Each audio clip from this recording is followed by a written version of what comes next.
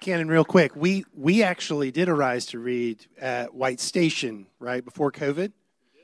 And wasn't it the case that the year those third graders ended up having to take their big tests, that there was a massive increase in the number of students that passed? It's another testimonial that I didn't ask for. Right? So, I mean, so IPC... You must be a lawyer. So IPC's had history with this program before, right? Yes. And we've seen success with it in the past. Yes. Okay. Thank you. And this congregation is a huge part of that. That's right. Good. Thank you. Well, thank you for being here tonight for the second Wednesday night of our Christian Life Conference this year, Embodied Hope, How Our Theology Meets Us in Our Suffering. I'm so glad Dr. George Robertson drove down the road to be with us tonight from Second Pres. Hopefully, you've gotten to know George's ministry over the last 6 years now. At Second Pres, George is a graduate of Covenant College, Covenant Theological Seminary, and then Westminster Theological Seminary, where he received his PhD. Served at Covenant Presbyterian Church in St. Louis, where he and Jackie took in 2 new people who came to St. Louis in 2004 and have been our friends graciously ever since. And then from there was at First Pres Augusta before coming to pastor Second Pres. But the reason why I wanted you to hear from George tonight is I've heard him give versions of tonight's talk. And it has been such a personal encouragement to me. It's been one of those kind of stakes in the ground that I've come back to as I've wrestled with depression at different points, to hear once again about the God who meets us graciously in the midst of our darkness. So I wanted you to hear what George has to say tonight, and I'm so glad that he's here with us. So would you welcome George Robertson, please? I'm supposed to go up there.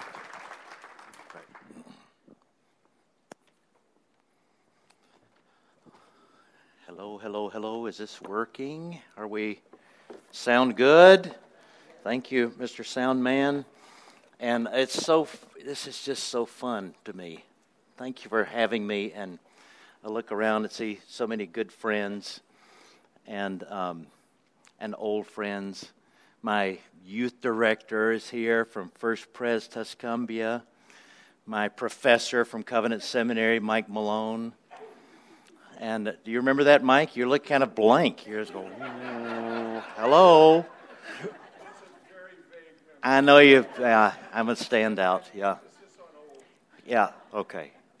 But just we feel at home. We love our friendship and partnership and relationship with IPC. And can I be a witness to the Arise to Read? Let me hear a witness.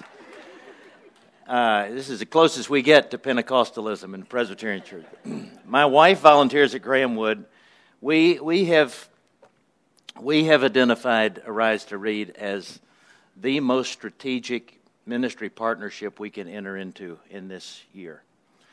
And we're at Berkeley and Sea Isle and Henley.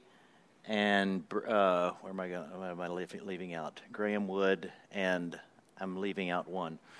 But we are, those statistics are overwhelming. 66-70% of kids not reading by the 4th grade are going to be incarcerated, going to be on welfare. They build prisons according to those numbers.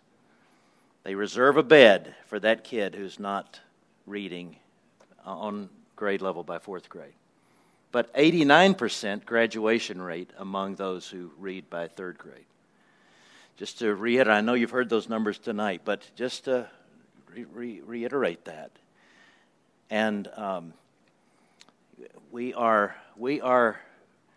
people who love children, who have a theology of children and a theology of shalom. And when anybody is complaining about Memphis, and the most creative thing they can come up with is getting more policemen, have them sign up for Arise to Read first. And so thank you very much for doing that. And please I can say this because I'm not your pastor. You better have a good reason not to go to that table before you leave. I'm so honored to be here, and I want to call your attention to this focusing passage of Scripture for the topic tonight. From 1 Peter, chapter 5, 6, and 7. I hear you've been studying 1 Peter, and here is a passage that you are familiar with. The apostle says, "Humble yourselves, therefore, under God's mighty hand, that he may lift you up at due time. Cast all your anxiety on him, because he cares for you." I didn't look at the ESV. I'm reading out of the nearly inspired version. But I think it translates cast as a participle, which is appropriate, so that it would read like this: "Humble yourselves, therefore, under God's mighty hand, that he may lift you up in due time, casting all your anxiety upon him, that he might sustain you," because he cares for you. You hear how he puts together humility and anxiety. That the secret to living free or in a healthy way with anxiety and depression begins with humility. 1621, a man named Robert Burton published a famous book called The Anatomy of Melancholy. Not necessarily a Christian book. Its first version was 900 pages. Can you imagine that? 900 pages on the anatomy of melancholy. And subsequent 5 versions were longer and longer. But it was a work on depression. And it became the favorite book of British romantics like John Keats and Samuel Johnson and Charles Lamb and Samuel Beckett. They all admired this book, calling it their favorite book, a 900-plus page book on melancholy.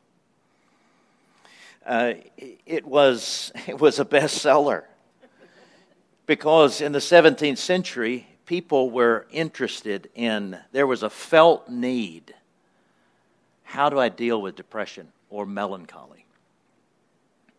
And Burton said, not a Christian book, but he said it's a combination of spiritual solution and physical solution. You're one piece.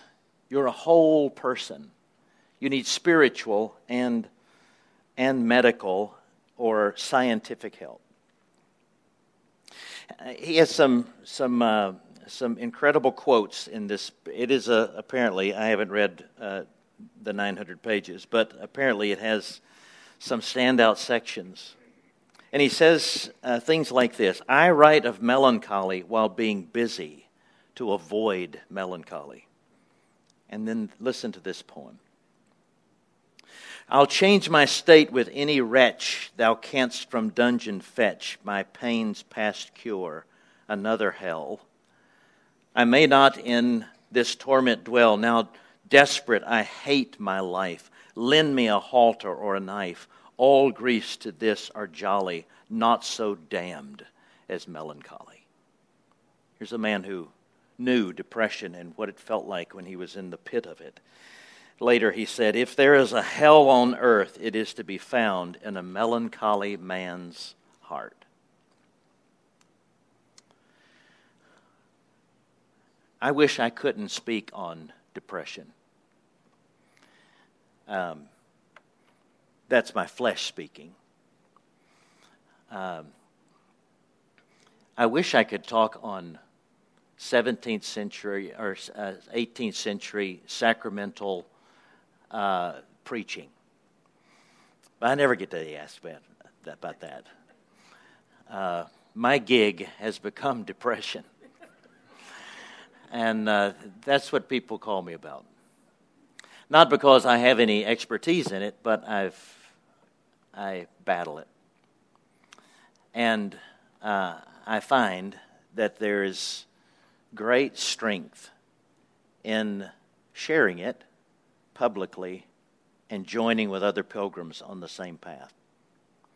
And that's what I essentially want to say to you tonight, that while I don't have profound insight into depression in terms of what can be done for you therapeutically, I don't have real insights, of course, in medication, but I can tell you tonight I understand. And God loves you. And God is able to use your weakness for His glory. And that it's something that can be used for the benefit and blessing of other people. And there is no shame. The only shame is what the devil may convince you of. But there's no shame in battling it before our gracious Father. So I'm not going to give you a detailed exegesis of 1 Peter 5, 6, and 7. It's really a catalytic test with this point, this major point, that dealing with depression, battling depression and anxiety, and all versions of it begins with humbling yourself before the Lord, going to Jesus. Going to Jesus. It sounds Sunday schoolish, I know, but Jesus is the first stop, and He will never disappoint you. He welcomes you. He doesn't condemn your lack of faith. He doesn't say, I thought you would be stronger by now. He says, come to me. Are you weary and heavy laden? Finally, you realize the truth about yourself. Come to me. I'm the one who gives. I specialize in bearing the burdens of the weak, of the weary and heavy laden. Just a word of my own testimony. When I was I grew up in a home with mom and dad, and I didn't realize until I was 40 years old that my mother was a borderline personality. And finally, someone at General Assembly one year, who knows me very well, pinned me against the wall. He put my shoulders against the wall like this. And he said, I better not see you again until you can tell me that you have gone to a therapist and you've dug through all this stuff with your mom. My mom and dad are now passed away. I'm not dishonoring them in public. And my mom was a wounded, damaged person, so I'm not. I'm speaking compassionately about her. But that was coming out on me in ways that I really didn't realize fully until I was 40, like I said. One counselor told me once, George, you're not really depressed as much as you are oppressed. Your mother is sitting, stomping on your chest. I don't blame all my problems on my mom. I have plenty of contribution. But by the time I was in third grade, that insecurity and that dysfunction was coming out in ways that really reduced me to severe anxiety. And by the time I was in fifth grade, I was clinically depressed and put into a hospital and looked like a POW. And no one knew what to do for me. We burned up the road, 72, between Tuscumbia, Alabama, and Memphis, going to Le Bonheur, having multiple brain scans, every test. Must be allergies, must be a brain tumor, must be something, because kids aren't supposed to be depressed. Kids aren't supposed to be anxious. What do you have to be worried about? You're just a kid. Nothing ever discovered. One of the solutions was to move me out of the public school and into a Christian school. It must be the public school's fault. But that wasn't the problem either. I had as many problems in the Christian school. The difference was the Christian school told me about Jesus. I'd grown up in a church, but it was one of those country club churches. And, it was be good and do good. But I hadn't heard about the Christ of the cross and the Christ as the gentle shepherd. Those free will Baptists, they were sure enough Baptists.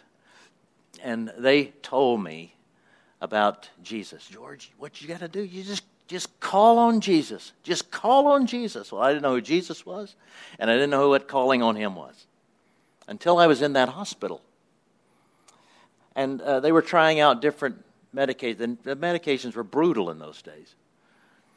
So they tried out a new medication on me, and it put me into one of these kind of locked-in states where I was aware of everything going around on me, but I was just catatonic. It was terrifying. I felt like I was falling, that I was drowning in air.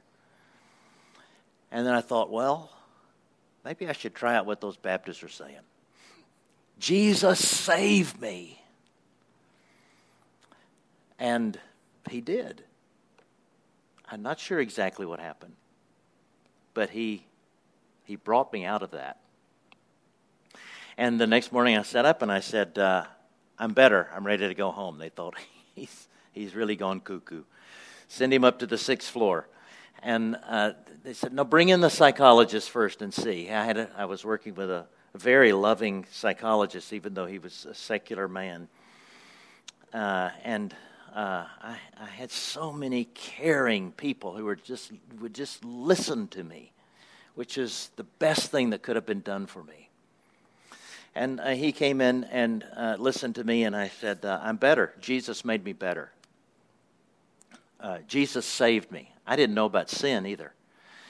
I just called him to save me. I meant save my life. Later I learned about sin. I needed that too. But I learned first that he was a savior of my body and my mind. And so I shared that with the psychologist, and he was standing against the wall, and he had his arms like this, and he just slid down the wall. And he said, I don't understand it, but it sounds real, so I'll let you go. I'll discharge you, but I'm going to check on you every week for a month and see how you're doing.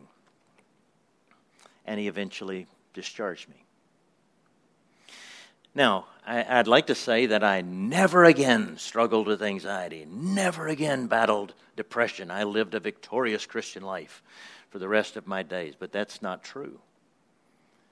The difference is that I struggle with hope before I had no hope. And the difference is that I don't just call on Jesus to save me in that desperate hour. I have to call on him every day, and he never disappoints. I want to encourage you to think about depression, and even if you don't struggle with it, to be sensitized to those around you who might. And I just want to organize what I'm going to say under 2 points that I think arise out of this text. That you go to Jesus when something specific depresses you, and you go to Jesus when you're depressed for nothing in particular. You go to Jesus when something specific depresses you. The experts call that episodic depression. And these are the times that the psalmist reminds us are times to seek the Lord. When you know you have a reason to be depressed, you know your enemy. He who dwells in the shelter of the Most High will rest in the shadow of the Almighty, Psalm 91:1. Whenever you have something that is specifically depressing you, humble yourself under the mighty hand of God. Not a mighty hand that is ready to judge you. Humble yourself under the mighty hand of God because you need might. You need might for that specific situation. That's not our first instinct, is it, as people in our subculture? The first instinct is, how am I going to fix this? I've got a problem. I'm going to fix it. I'm going to call somebody who can fix it. But what does James say? Any among you sick? Call on the elders. That sounded as crazy then as it does now. But God is saying, think about me, come to me first. It's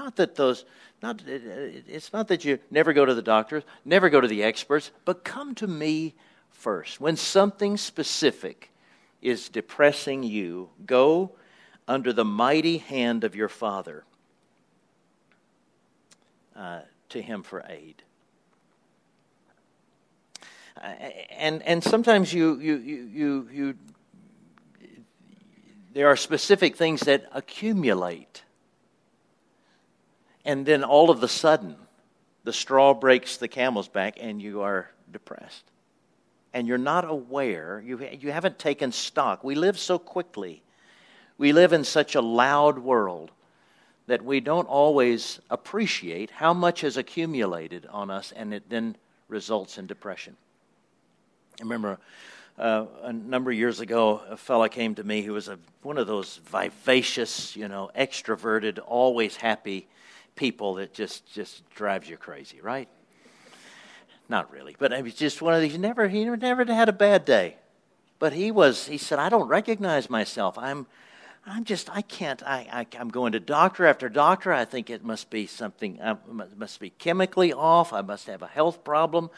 And he checked out medically. I'm getting the sleep I need. I'm having my devotions. I'm going to worship.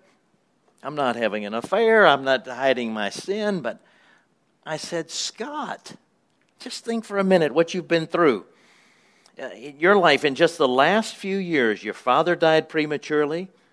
You've moved, and now you're renovating a new home.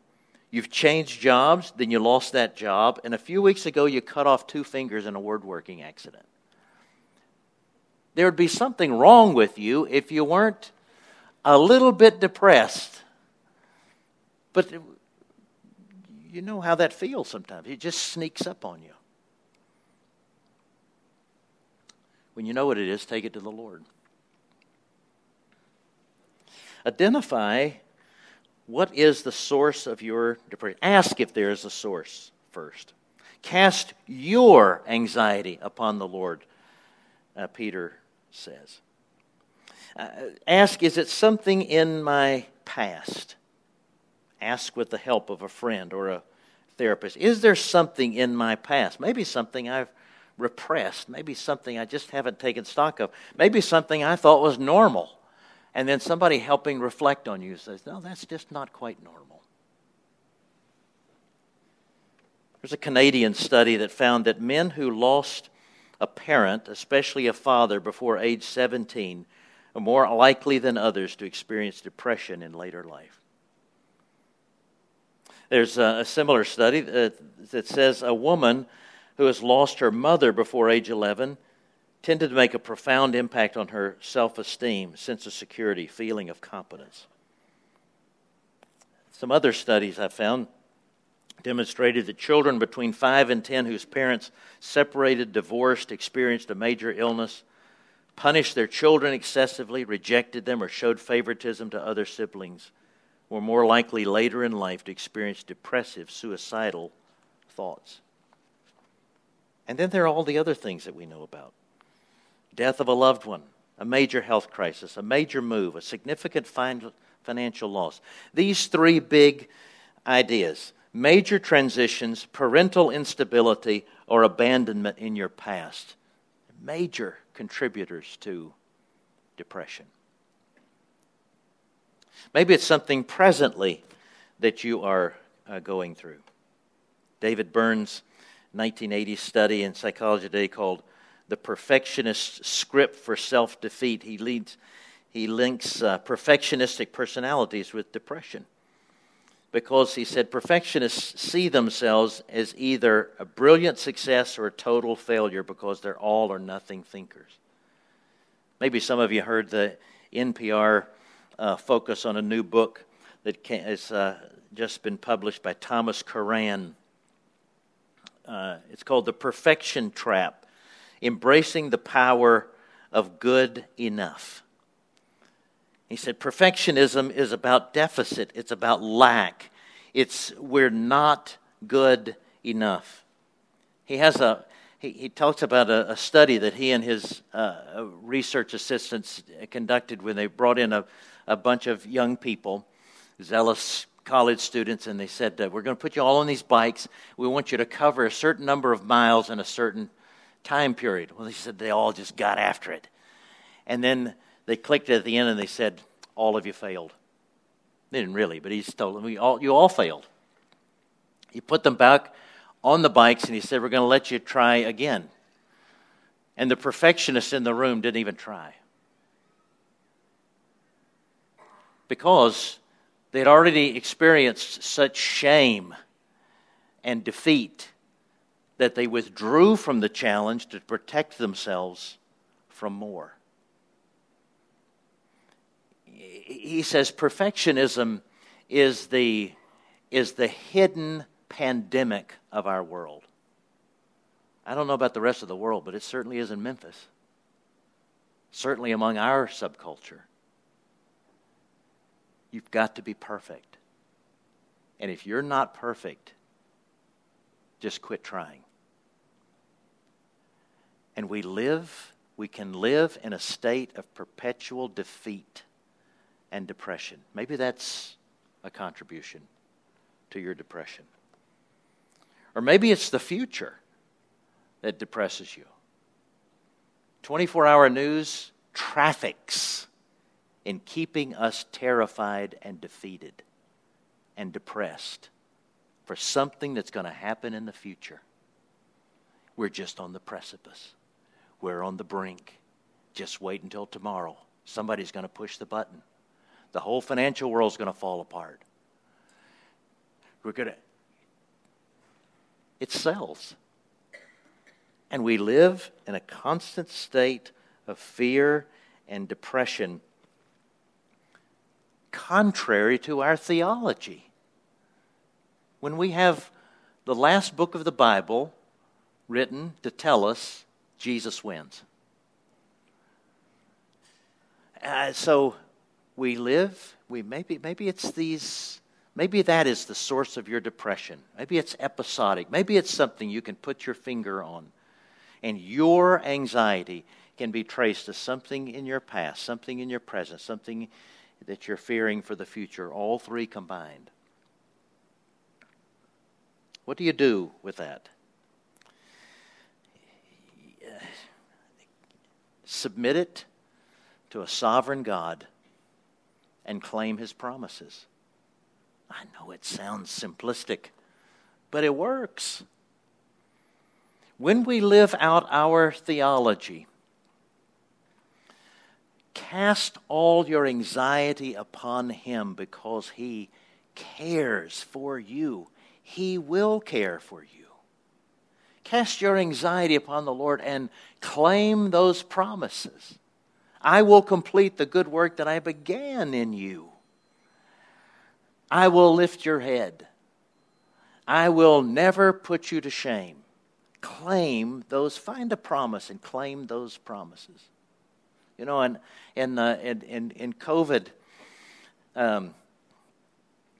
I was so desperate I really started believing biblical promises, and I thought maybe I'll put this stuff to work that I've been preaching to other people. And so Jackie would look up in the middle of the night, and my phone would be glowing. Who are you texting? I'm not texting. I'm reading Scripture. That's a problem, with our phones. But I would just plop down in the Psalms, and I would say, "Give me a promise, and one short enough that I could remember, that I could perseverate on through the whole night and remember." Do you know the Lord helped? He does. Submit whatever is causing you anxiety to the Lord and claim His promises. If God was able to turn the cross of the Lord Jesus Christ into the greatest redemptive and hopeful event of all times, can He not take whatever is in your past, or whatever is in your present, or whatever is in your future, and turn it to good, cause it to work together for the good of those who love Him and are called according to His purposes? Yes, there can be something, but what if there's nothing in particular? What if you're just depressed? Several years ago, I found a sermon by Charles Haddon Spurgeon on 1 Peter 1:6, and which in the King James is something like, you may be in heaviness, needs be. You may needs be in heaviness. You may needs be in heaviness. And only Charles Spurgeon could preach, 4,000 words on you must needs be in heaviness. But this was his personal testimony. He was very, long before it was cool, he was vulnerable in the pulpit and shared freely with his people, thousands and thousands of people, in the age of ascendancy, the age of strength of the Victorian Empire. And Spurgeon would say things like I'm about to read to you. I was lying upon my couch during this last week, and my spirits were sunken so low that I could weep by the hour like a child, and yet I knew not what I wept for. But a very slight thing will move me to tears just now. He was still in that state of depression as he was preaching. And a kind friend was telling me of some poor old soul living near who was suffering very great pain, and yet she was full of joy and rejoicing. You ever had a friend like that? I was so distressed by the hearing of that story and felt so ashamed of myself that I didn't know what to do, wondering why I should be in such a state as this, while this poor woman who had a terrible cancer and was in the most frightful agony, could nevertheless rejoice with joy unspeakable and full of glory. And in a moment, this text flashed upon my mind with its real meaning. I am sure it is its real meaning. Read it over and over again, and you will see I am not wrong. Though now for a season, if need be, ye are in heaviness. It does not say, though now for a season ye are suffering pain, though now for a season you are poor, but you are in heaviness. Your spirits are taken away from you. You are made to weep. You cannot bear your pain. You are brought to the very dust of death and wish that you might die. Your faith itself seems as if it would fail you. That is the thing for which there is a needs be. That is what my text declares, that there is an absolute needs be, that sometimes the Christian should not endure his sufferings with a gallant and joyous heart. There is a needs be that sometimes his spirit should sink within him, and that he should become even as a little child smitten beneath the hand of God. Ah, beloved, we sometimes talk about the rod, but it is one thing to see the rod and is another thing to feel it. And many a time have we said within ourselves, if I did not feel so low-spirited as I now do, I should not mind this affliction. And what is that but saying? If I did not feel the rod, I should not mind it? It is just how you feel. That is, after all, the pith and marrow of your affliction. It is that breaking down of the spirit, that pulling down of the strong man, that is the very fester of the soreness of God's scourging, the blueness of the wound whereby the soul is made better. I think this one idea has been enough to be food for me many a day, and there may be some child of God here to whom it may bring some slight portion of comfort. We will yet again dwell upon it. though now for a season, if need be, you're in heaviness through manifold temptations. You hear what Spurgeon is saying? There may not be any particular reason you are suffering depression, except that God has said, it's time. Ye needs be in heaviness so that you can feel me sustaining you. Or, ye needs be in heaviness because I want to demonstrate to my cosmic accusers that this one, though my days are dark, this one, though he doesn't see me, though he is in the dust, still loves me despite it, because my love in him is stronger than the torments of hell. Who knows what God is doing in your time of depression?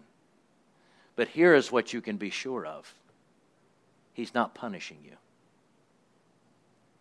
He's using it for some redemptive reason. It's not that your faith is faulty. It's not that you're defective. The God who causes all things to work together for the good of those who love him and are called according to his purpose, if he has laid this upon you at this moment, it's because he loves you. He has a redemptive plan for it.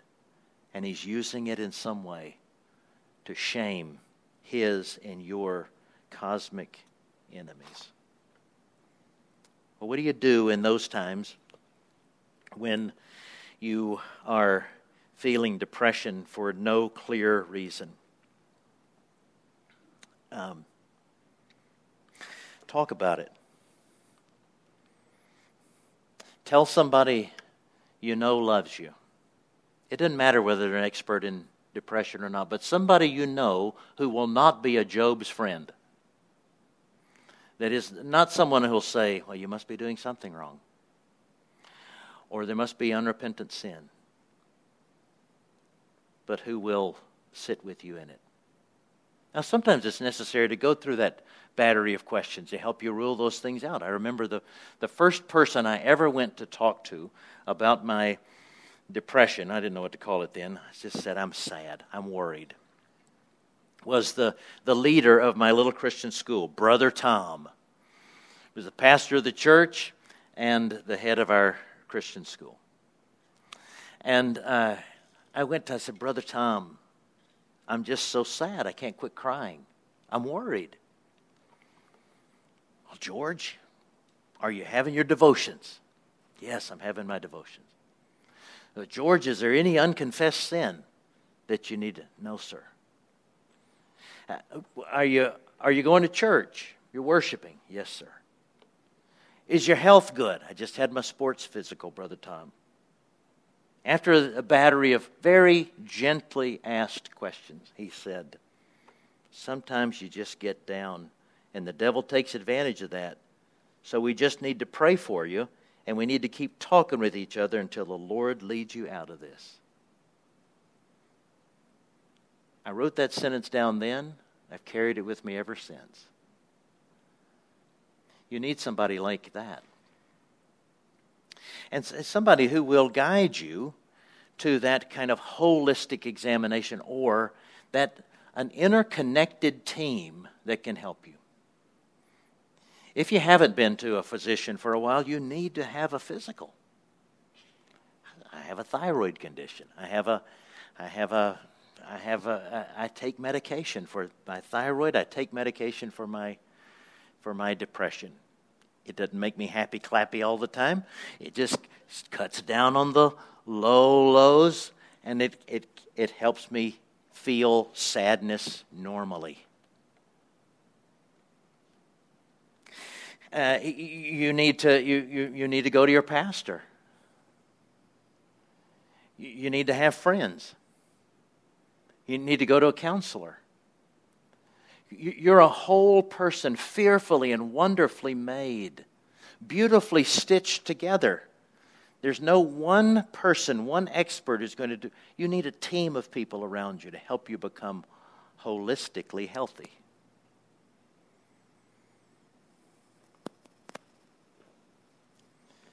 first century, there was a first century monk named John Cassian who was able to articulate physiological explanations for depression in addition to the possibility of evil spirits.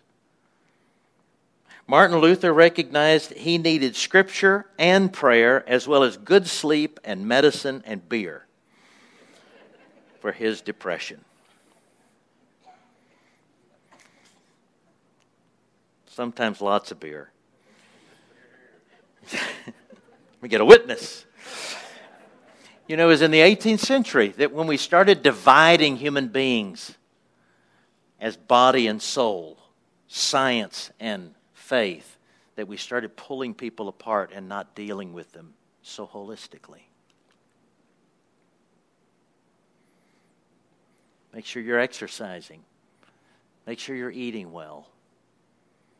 Make sure the right people are speaking into your soul. Have a team of people who help you and encourage you, who remind you that the Lord is one who cares for you.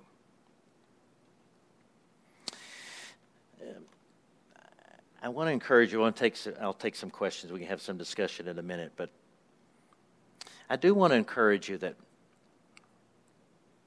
that battling depression and anxiety, even when you don't have any clear reason for it. There have been times lately, my dad died a few weeks ago. Sometimes I'm out of the blue. I have that grief. You know what that's like. There are other times when the sun is shining, everything's going my way, and I'm depressed. And those are the times when I'm tempted to think, I'm defective. I'm an embarrassment to Jesus. I'm disqualified. But I want to encourage you that if David was not disqualified, if Jeremiah was not disqualified, Elijah not disqualified, if the Lord Jesus himself, who spoke the Psalms and who experienced that desperate loneliness in the garden, if they were not disqualified, then you're not disqualified. In fact, battling with depression and anxiety qualifies you as a wounded healer for other people. There's a little play by Thornton Wilder that's based on that story in John 5 about the man at the pool of Bethesda. You remember he kept going to the pool of Bethesda, and the idea was that when the angel troubled the waters, whoever was in there first would be healed. And Thornton Wilder imagines that there was a physician in that day. And that physician had a deep wound. It's never mentioned what it is.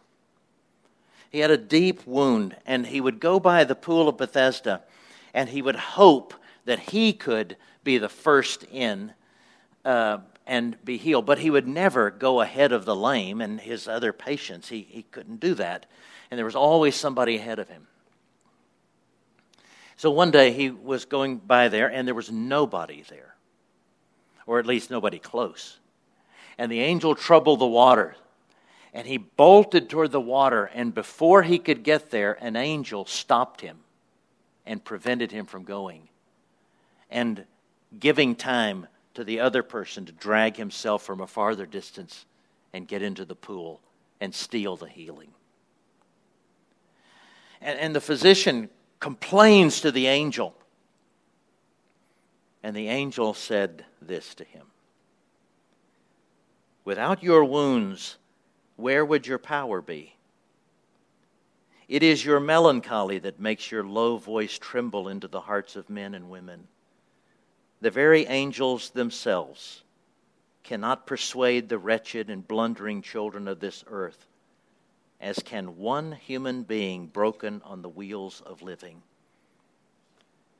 In love's service, only the wounded soldiers serve." Brothers and sisters,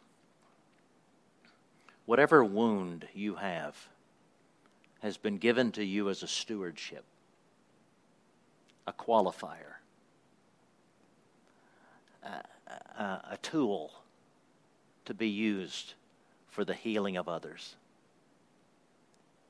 Whatever wound you have been given has been entrusted to you so that you can say to another wounded soul, I know how it feels, and you're not alone.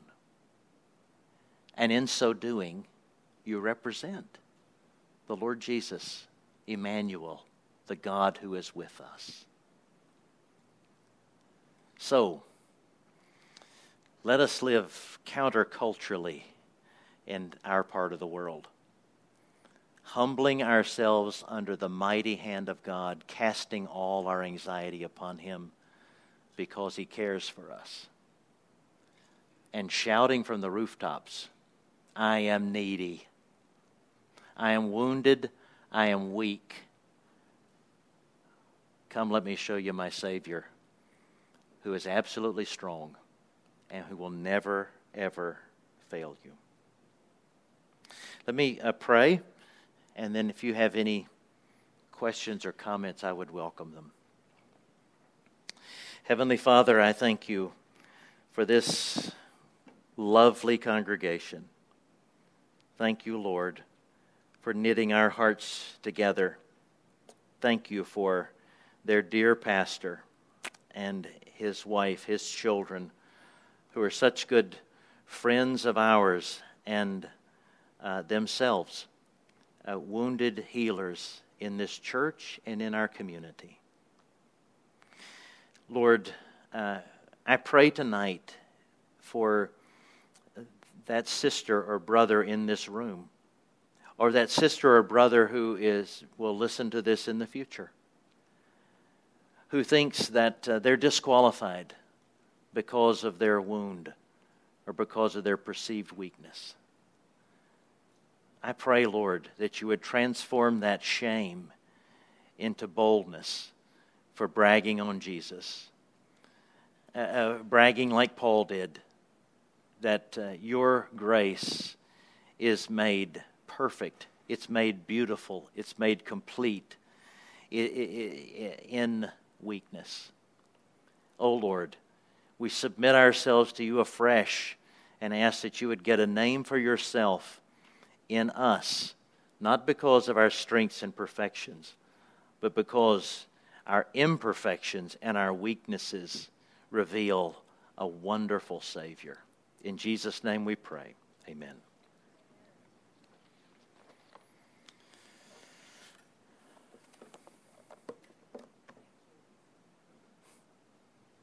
You're welcome. Anything else? Yeah. I wanted to thank you for sharing that. As someone who's been down those roads for decades, it's encouraging to hear another believer talk so openly about it. And I wondered if you could expand a little bit on the relationship between counseling with a therapist, talking with a pastor, talking with a spouse or a friend. I think sometimes it's hard to know kind of what direction that should go. Yeah. I think you should always start with your pastor, especially when you have a good one, and lots of good ones. A reliable one, and one a skilled physician of the soul, who can kind of help you sort the laundry and say, okay, I think you make sure there's a physician checking on you, and then here is what you've told me sounds like this need for counseling. So, over the last 2 weeks, I've had someone who had just good old-fashioned depression, and a general counselor was going to be good. Somebody who can, so in addition to Scripture and prayer and the sacraments, it's the other thing. I always counsel, don't neglect worship and don't neglect the Lord's Supper. The Lord expedites your healing and your and your sanctification by the means of grace. But I said, you also need somebody who can give you some tools for different self-talk. But on the other hand, I had someone in my office who had suffered serious trauma. Not the kind, we're throwing trauma around a lot these days, but this was a truly traumatic set of experiences. I said, I want you to go to this person who is skilled in trauma counseling in particular. So the pastor can be your general practitioner to help kind of guide you and help you think about a team that can address particular needs. I don't believe that one style of counseling is the only way, but that God has given us various sources, and sometimes that counselor could be secular. But if you're under the care of your pastor, you're not going to be thrown to the wolves. Is that helpful? Thanks for the question. It's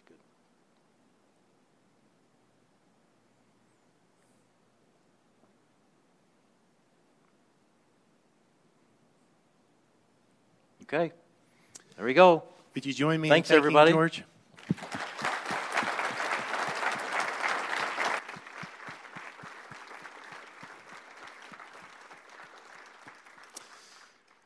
Next week, our own Parker Tennant will be talking about, having heard Kelly and George, we'll talk about lament, which is God's way in Scripture to voice some of these things to Him, as well as to do so in community. How do we sorrow together in community? So please do come back next week, okay? You're dismissed. Thank you.